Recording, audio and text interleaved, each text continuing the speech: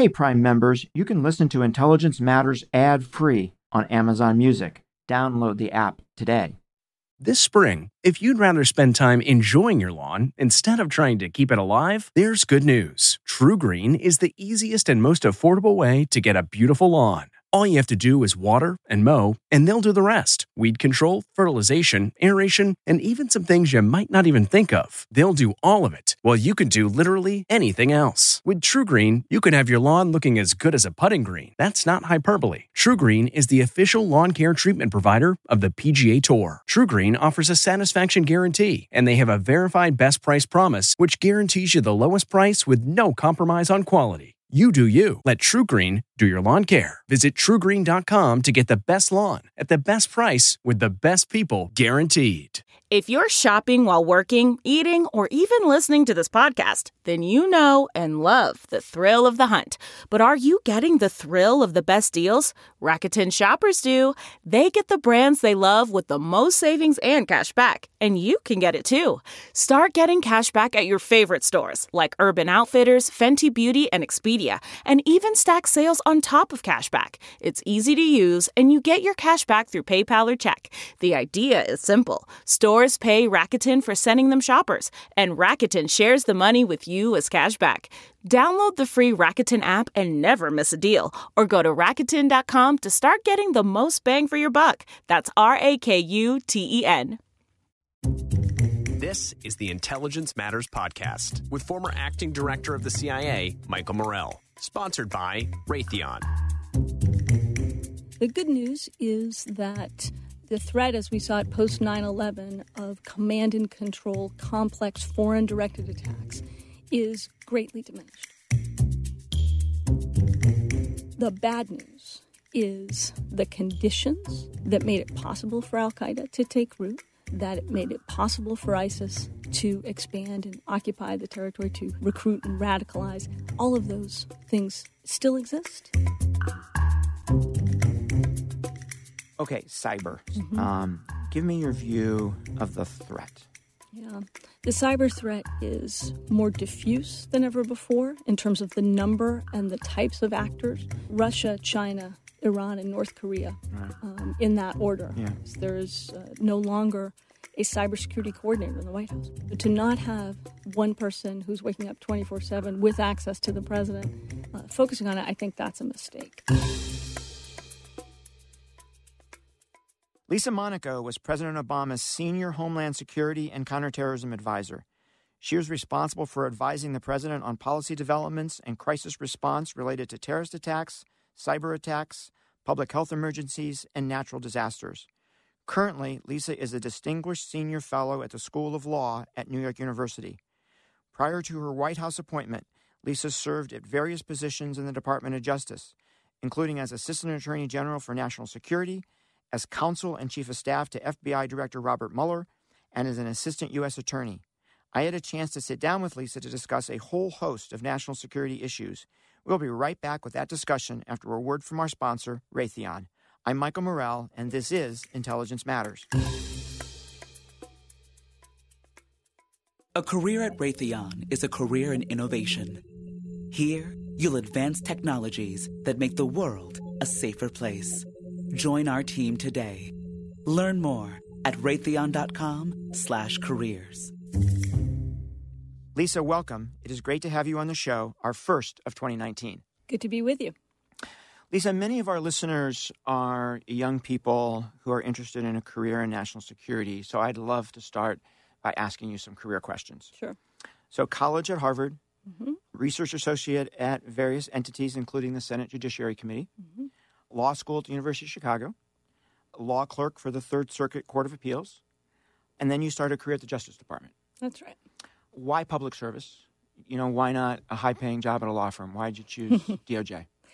Well, I think it began really with my time working on the Hill at the Senate Judiciary Committee. For then, the committee was led by then Chairman Joseph Biden. Yes, how about that? This was before law school, so I didn't go in there thinking, I want to go be a lawyer, I want to go be a prosecutor. But I did get the law and policy bug when I was there because I saw really committed folks who had actually left law firms took a big pay cut to come to the Hill to work on big issues of public policy, things like the Violence Against Women Act that I was privileged to work on, and the crime bill, and nominations to the Supreme Court and to the Justice Department. So I think I saw what you could do with a law degree, spanning a whole bunch of issues. So did you want to go to law school when you went there? No. No.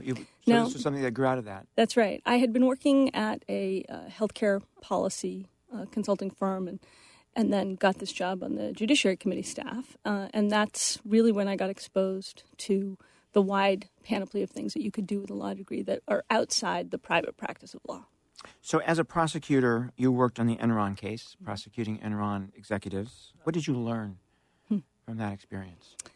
I learned that as complex as the fraud was, and it was a very complex accounting fraud case, and it impacted an entire community in Houston and beyond. It was at the time in December 2001 when Enron went bankrupt. It was the largest bankruptcy ever in corporate America.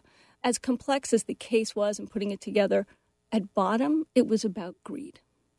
And it was about arrogance, the arrogance of the men who led Enron and really, through their lies to the shareholder community and their investors, really ruined a lot of people's lives.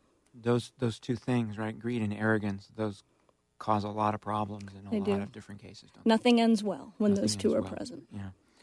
And then you end up working on national security, right? So how did that transition go from prosecutor to a focus on national security? Yeah, it's interesting. Before I worked on Enron, I was a prosecutor in the U.S. Attorney's Office in Washington, D.C., which people may not know is the only U.S. Attorney's Office, the only federal prosecutor's office around the country that also serves as the local prosecutor. And so the junior prosecutors in the office, the youngest ones, the newest ones, do basically local crime, small-scale shoplifting. Because it's Washington, D.C. Because it's Washington, D.C., and because of the kind of peculiar governmental structure here. So the U.S. Attorney's Office does local crime as well as the federal crime, and so you have to kind of work your way up through the system. And so I got exposed early on to the criminal justice system, to, frankly, the power of a prosecutor and how important it is to be an ethical prosecutor. It's your job in the unique role of a prosecutor is to do the right thing. Your job isn't to get a conviction, it's to do justice. And when I was in the Justice Department, I did not know Bob Mueller at the time, but he had a kind of legendary reputation. And so when I was leaving the Enron task force, I actually had the opportunity to go work for him at the FBI. Right. And this was during a time pretty soon after 9/11 where he was engaged in an effort to basically transform the FBI after 9/11 into a national security organization focused on preventing the next terror attack, not solely on prosecuting kind of crimes that happened. A lot of pressure on the Bureau at that time. Huge amounts of pressure to really transform itself, to create a much more robust intelligence capability, and to never let something like 9/11 happen again. And working with him there, I got immersed in the top threat of the time, which was, of course, the terrorism threat. And you were exposed to it because you were at the agency at the time.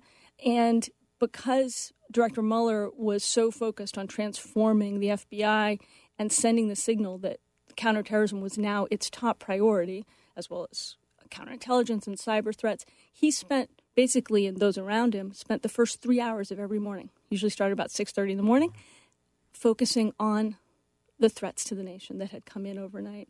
And so I just was consumed with that as he was. And that's really when I got, and I spent the next decade plus working on national security issues. Yeah. So I had a similar experience because I had been an East Asian analyst until I went to work for George Tenet in 1998, and I had not even heard of Al-Qaeda before. And then I get to George Tenet's office, and it is all terrorism, right? Yeah. The entire focus of the office is terrorism, and I had a similar experience. It's interesting. Before I became a prosecutor, I was my first job after law school and my clerkship, I worked as counsel to the Attorney General, who was at the time Janet Reno, and this was shortly after the Oklahoma City bombing.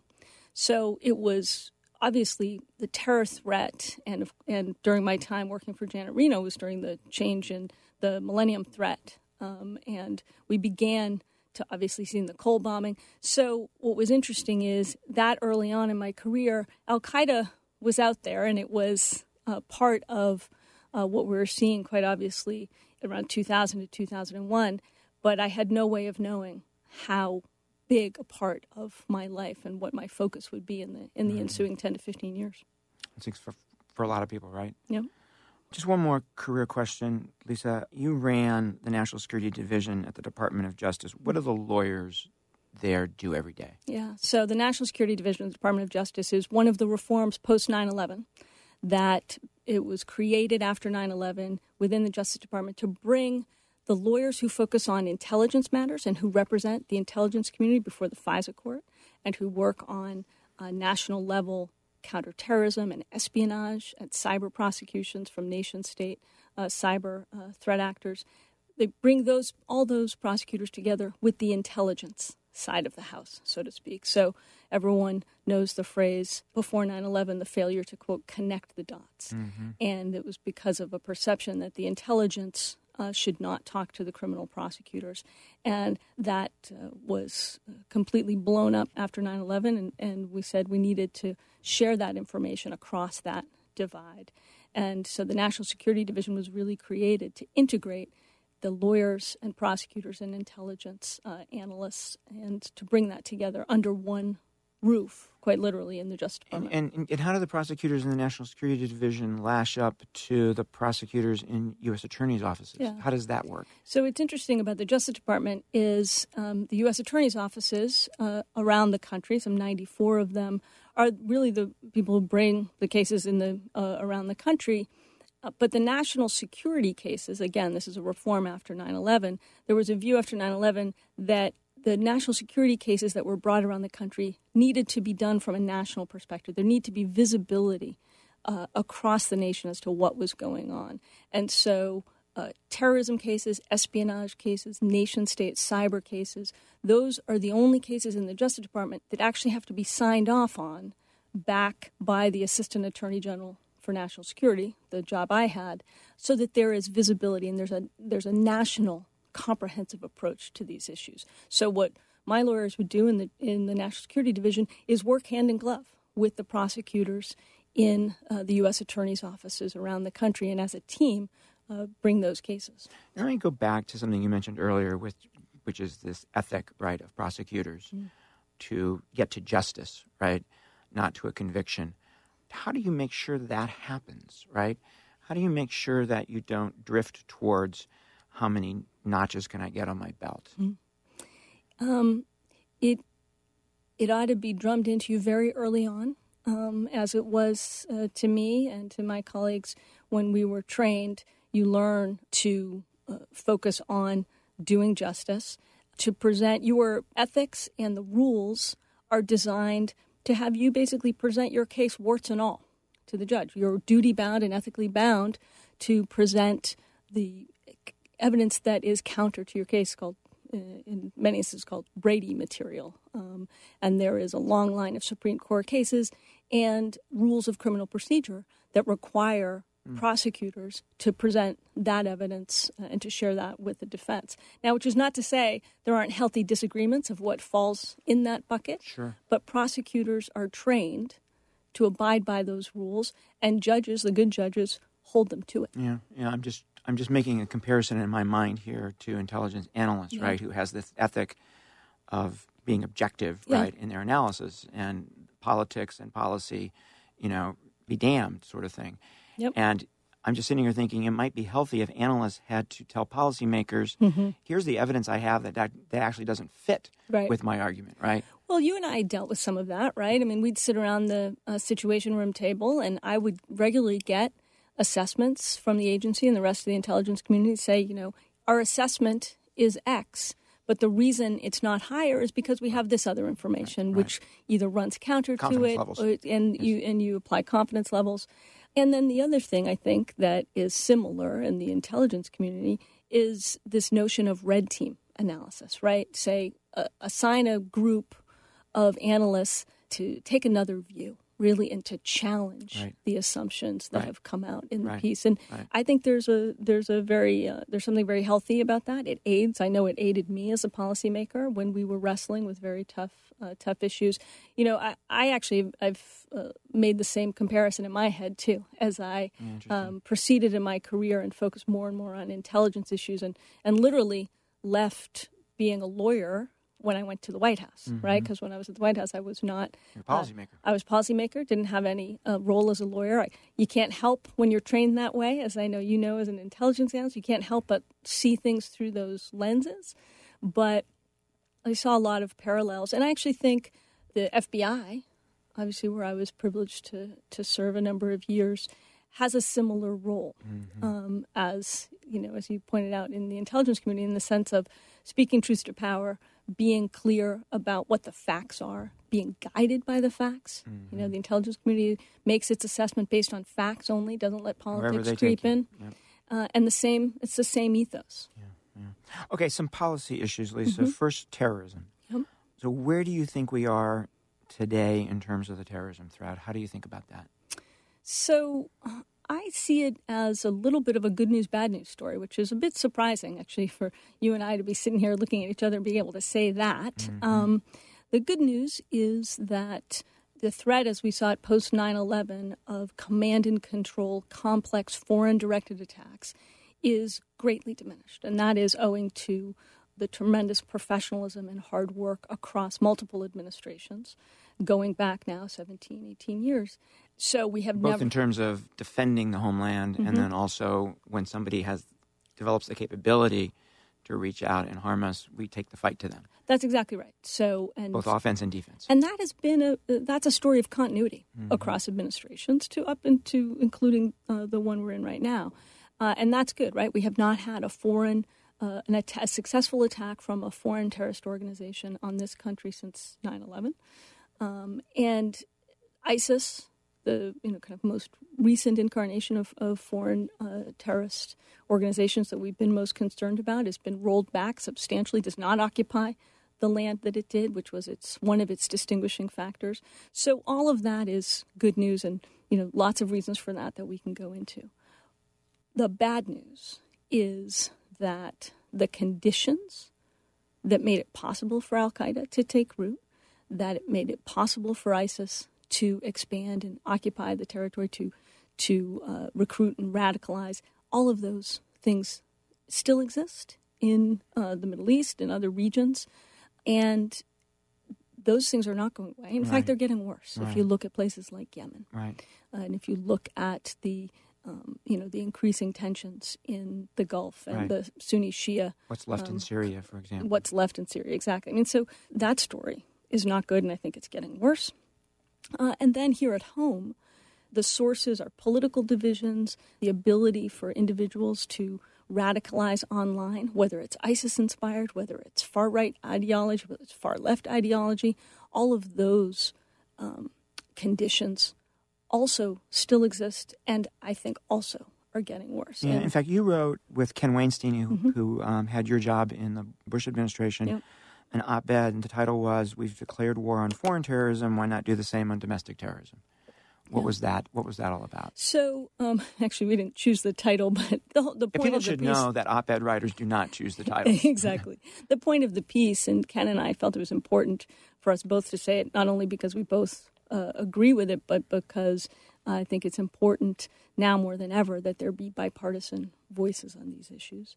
The point of the piece was to say, and this happened, we wrote this piece after the horrific week of attempted pipe bombs against critics of the president, the horrific slaughter in the Tree of Life Synagogue in Pittsburgh, and the killing of 2 individuals in Kansas. The point of the piece was to say that the domestic terrorist issues, and by that I mean terrorism visited upon us by individuals here at home with no foreign terrorist nexus, who are radicalized by ideologies outside of jihadist violence, that we are not equipped today to deal with those, and we're not appropriately focusing on it as a government, and indeed what we've seen is a diminution in focus both on the terrorist issue in its domestic manifestations and in work with communities, for instance, that could help us combat it. Yeah, and we just have to remember the Oklahoma City bomber Yep. to get an idea of how much damage can be done. Yeah. You talked about the continuity in counterterrorism policy. Are there things that this administration is doing that concerns you on the terrorism front? There are. So return to the theme we just had, which is one is focus, right? So the role that I had as Homeland Security and Counterterrorism Advisor and as assistant to the president with direct and immediate access to the president. I met with the president every morning on these and other issues. And you could walk into the Oval Office anytime you wanted if you needed to see him. I could and did. And unfortunately, I usually had bad news, which is why, as you know, he had a nickname for me, which was Dr. Doom.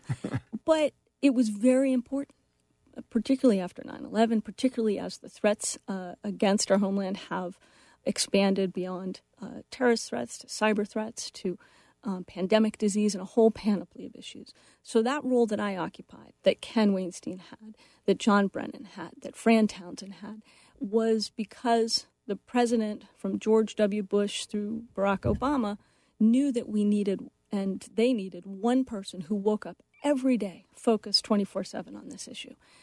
Today, that person does not exist. That role has unfortunately been kind of downgraded.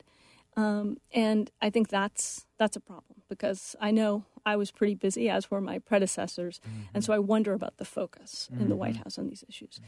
Secondly, if you look at the counterterrorism strategy that the administration has produced, I think you and I could have written that strategy. There was a lot of continuity in themes. It talked about keeping pressure on safe havens where terrorists take root. It talked about working in partnership with other governments. It talked about hate-fueled ideologies beyond Islamic extremism. But there's a real mismatch with that strategy and what we're seeing in terms of rhetoric and actions. So I talked about the diminished focus in the White House. Things like the travel ban are, I think, run directly counter to things that are in that national strategy.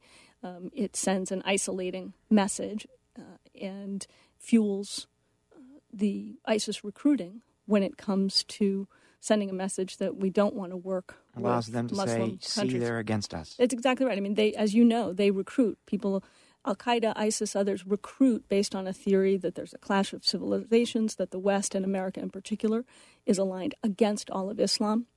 And so we feed that narrative when we do things like the travel ban, when we criticize our NATO allies, and when we talk about and retreat from multilateral organizations and agreements. All of that, I think, isolates us from our partnerships that are so, so critical to being able to take the fight to the terrorists abroad before they come here, and to work with communities here who are so vital to our being able to defend against inspired attacks here at home. In terms of the actions that the Obama administration took against terrorists when we couldn't capture them, so the actions to remove them from the battlefield, we had the highest standard possible with regard to collateral damage. Right? We did. There was no higher standard you could get to. Nope. This administration says that they have not lowered that standard, but there seems to me to be more collateral damage. Yeah. What's your sense? That's what I'm reading. I obviously don't have access to the intelligence anymore, but that tracks with what I've read in terms of the non-governmental organizations that track these issues. I think, interestingly, Michael, as you know, in the last couple of years of the Obama administration, we tried to put a lot more transparency around the use of force in conflict zones and in areas outside of what we called hot battlefields, and in the use of terrorism strikes. And we made a decision to publish those numbers, including the numbers of civilian deaths that were a result of those efforts, and issued an executive order to require the national security community to publish those numbers every year. To my mind, that hasn't continued. Yeah, and President Obama's logic, as I remember it, you'll know better than I, was that, look, this is something that we're going to have to do for a long time. Yep. And we're going to need domestic acceptance of it, domestic support for it, and at least international acquiescence, right, if not more. And so we got to be able to talk about this more, our successes and our failures. That's exactly right. Because, look, there's a lot of discussion about transparency and the reasons for it and the challenges between striking the balance between secrecy and security. But the reality is transparency is important for the legitimacy of the actions that we take as a government, as a national security community. And if we don't have the support and the confidence of the American people that we're doing these things in good faith and that we address mistakes where we make them, we won't retain that confidence and we won't have legitimacy. And we are going to need to be able to use these tools for a long time to come. Right. And the extent we don't, we also hand a propaganda victory to. Absolutely. And we've seen seen our adversaries use that against them. We're going to take a quick break to hear from our sponsor, and then we'll be right back with more of our discussion with Lisa Monaco. Do you hear that? That's the sound of the world changing, of networks connecting, enemies evolving. You can't slow it down, you can't avoid it, you can't stop it. But you can stay a step ahead. Every day, Raytheon engineers are innovating, modernizing, delivering trusted, innovative solutions that protect people, information, and infrastructure. So as our world changes, we can make it a safer place. Okay, cyber. Give me your view of the threat. Yeah. The threat, I think, is one, I've described it this way. The cyber threat is more diffuse than ever before in terms of the number and the types of actors. I mean, nation states, non-state actors, criminals and hacktivists, right? Cyber actors who just want to make a political point. So it's more diffuse than ever before. It is more sophisticated than ever before. And you think about the tools those actors are using, things like ransomware, denial of service attacks, destructive attacks like we saw in the Saudi Aramco attack, the Sands Casino attack, the Sony attack. And it is more dangerous than ever before. It's more dangerous because those tools are having destructive effect. They're also attacking the very kind of things that undergird our democracy, like our elections. And there's potential to be more destructive when you think about how expansive the target area is or the attack surface is, when you think about the Internet of Things and how vulnerable we all are. So the threat, I think of it in those three ways. And if I think about the most dangerous actors, it is, as it was, I believe, when I left the government, Russia, China, Iran, and North Korea, in that order. Yeah, and then some of the criminal groups who take advantage of being in those countries where somebody works for Acting the government as proxies, during the day and they work for a criminal organization at night, bringing the same skills to the table. And we saw that, actually. We saw that I was involved in, when I was head of the National Security Division, we began the investigation against the 5 members of the People's Liberation Army in China who ultimately were indicted in 2014 for cyber-enabled economic espionage directed by the Chinese government. And some of those actors were basically doing it in their off hours, too. So where is U.S. government policy with regard to cyber at the moment? And then where does it need to be, right? And how far away are we from where it needs to be? So I think it's similar to how I described the counterterrorism policy, which is you can see lots of points of continuity, I think, if you look at kind of the doctrine here or what is the stated policy. Lots of focus, I think, on working with the private sector. That's good. On shoring up our defenses. Lots of work on trying to set standards for Internet of Things devices, et cetera. But there also, I think, has been some very dangerous departures. Things like, again, a lack of focus. There is no longer a cybersecurity coordinator in the White House. There was. Long-time career official named Rob Joyce, who's an expert at the National Security Agency, who's gone back there. He was, I think, a tremendous force and good resource as cybersecurity coordinator in the White House. So I think it doesn't make sense to not have that point of focus in the White House. I mean, think of it this way. In 2012, the Director of National Intelligence said for the first time that the cyber threat is the top threat facing our nation. It was the first time since 9/11 that it had leaped ahead of terrorism. It has occupied that top spot in the threat list ever since. And so to not have one person who's waking up 24/7 with access to the president focusing on it, I think that's a mistake. I think that the focus on bilateral to the exclusion of multilateral agreements in the cyber realm to try and establish norms of behavior is something that is a departure from past approaches and past administrations. Again, crossing the political spectrum. This isn't, and it shouldn't be. I should say, Michael, this should not be a partisan issue. Mm-hmm. We really. And why is multilateral better for? Well, I help think people think about that. It's not exclusively so, right? I mean, obviously, we had President Xi and President Obama engaged in a very healthy debates and arrived at an agreement that is now, I think, fallen by the wayside. But so there's a place for bilateral agreements. But if we do not work, if the U.S. is not leading, and if the president is not leading the international community to come together to say, here's a set of activities that are acceptable in cyberspace, and here's what we as an international community believe ought to be outside the bounds, we can't hope, to isolate bad actors, right? You have to be isolating them from something, and that means an international community. Right. How do you think about the offensive use of cyber for defensive purposes?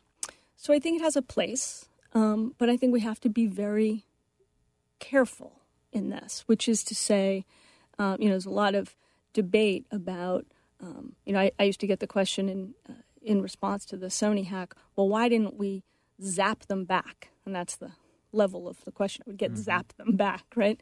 One, you have to figure out how effective are you going to be.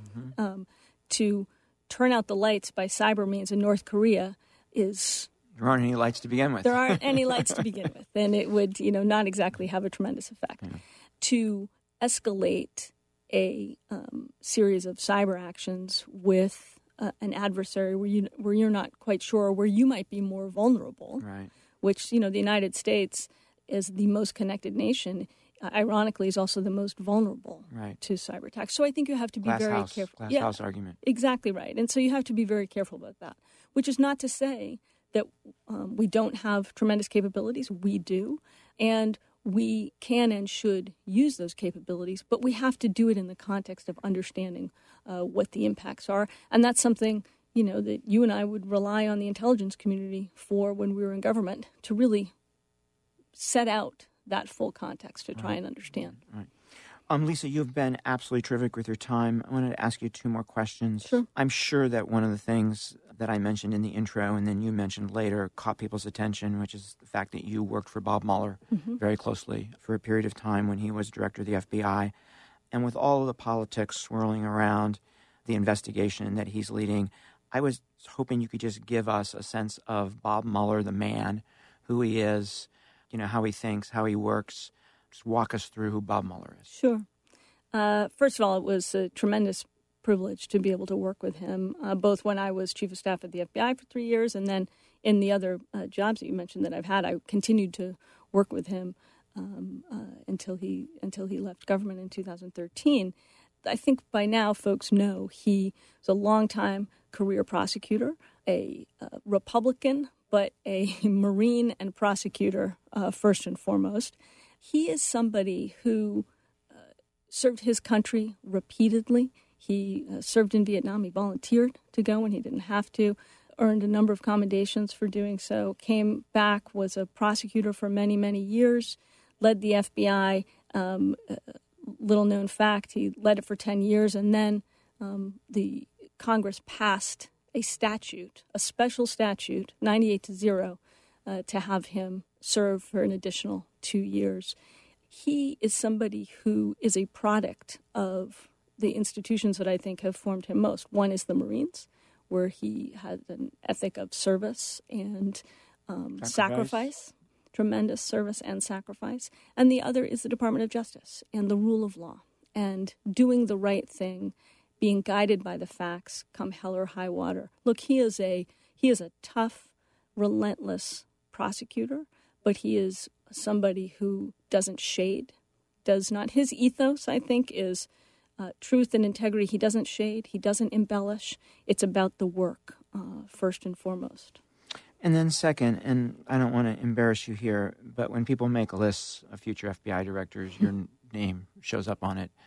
And with that in mind, I'm wondering how you think about how the Bureau has become a political football in the last 2 years and what that must mean for the people who work there. I think that it's tremendously unfortunate that it has become drawn into politics. It is a tremendously powerful institution, but it is one that needs to retain the confidence and legitimacy in the work that it does, precisely because it is so powerful. I think that the men and women who work there do not like to be drawn into the politics and will keep their head down and continue to do the work in front of them, whether it's terrorism investigations, whether it's white-collar fraud investigations, whether it's national security, cyber investigations. They will continue to do that work. But the danger of the politicization of this and of the attacks on the FBI is that the people in the United States lose confidence, right? And that has a direct impact. I mean, people talk a lot about very abstract concepts of norms and institutions, but what does that mean? What it means is FBI agents go into court every day, raise their right hand and swear to tell the truth and rely on juries to believe them. The FBI relies on families of victims to come forward to work with them, to help them solve crimes, to help them prevent terrorist threats, you name it. We rely on the citizenry to have faith in the job that institutions like the FBI do. And if we don't have faith and confidence in those institutions and the people who operate in them, then we hurt our democracy and we hurt our safety. We're going to pay a cost. Yeah. Lisa, thanks for being with us. Thanks for having me. That was Lisa Monaco. I'm Michael Morell. Please join us next week for another episode of Intelligence Matters. This has been the Intelligence Matters podcast with former acting director of the CIA, Michael Morell, sponsored by Raytheon. The podcast is produced by Olivia Gassis, Jamie Benson, and Claire Himes. If you haven't already, subscribe, rate, and review wherever you download podcasts. You can follow the show on Twitter at Intel Matters Pod and follow Michael at Michael J. Morell. Intelligence Matters is a production of CBS News Radio. 1, 2, 3, 4. Those are numbers. But you already knew that. If you want to know what number you're going to pay each month for your car, use Kelley Blue Book My Wallet on AutoTrader. They're really good at numbers. AutoTrader.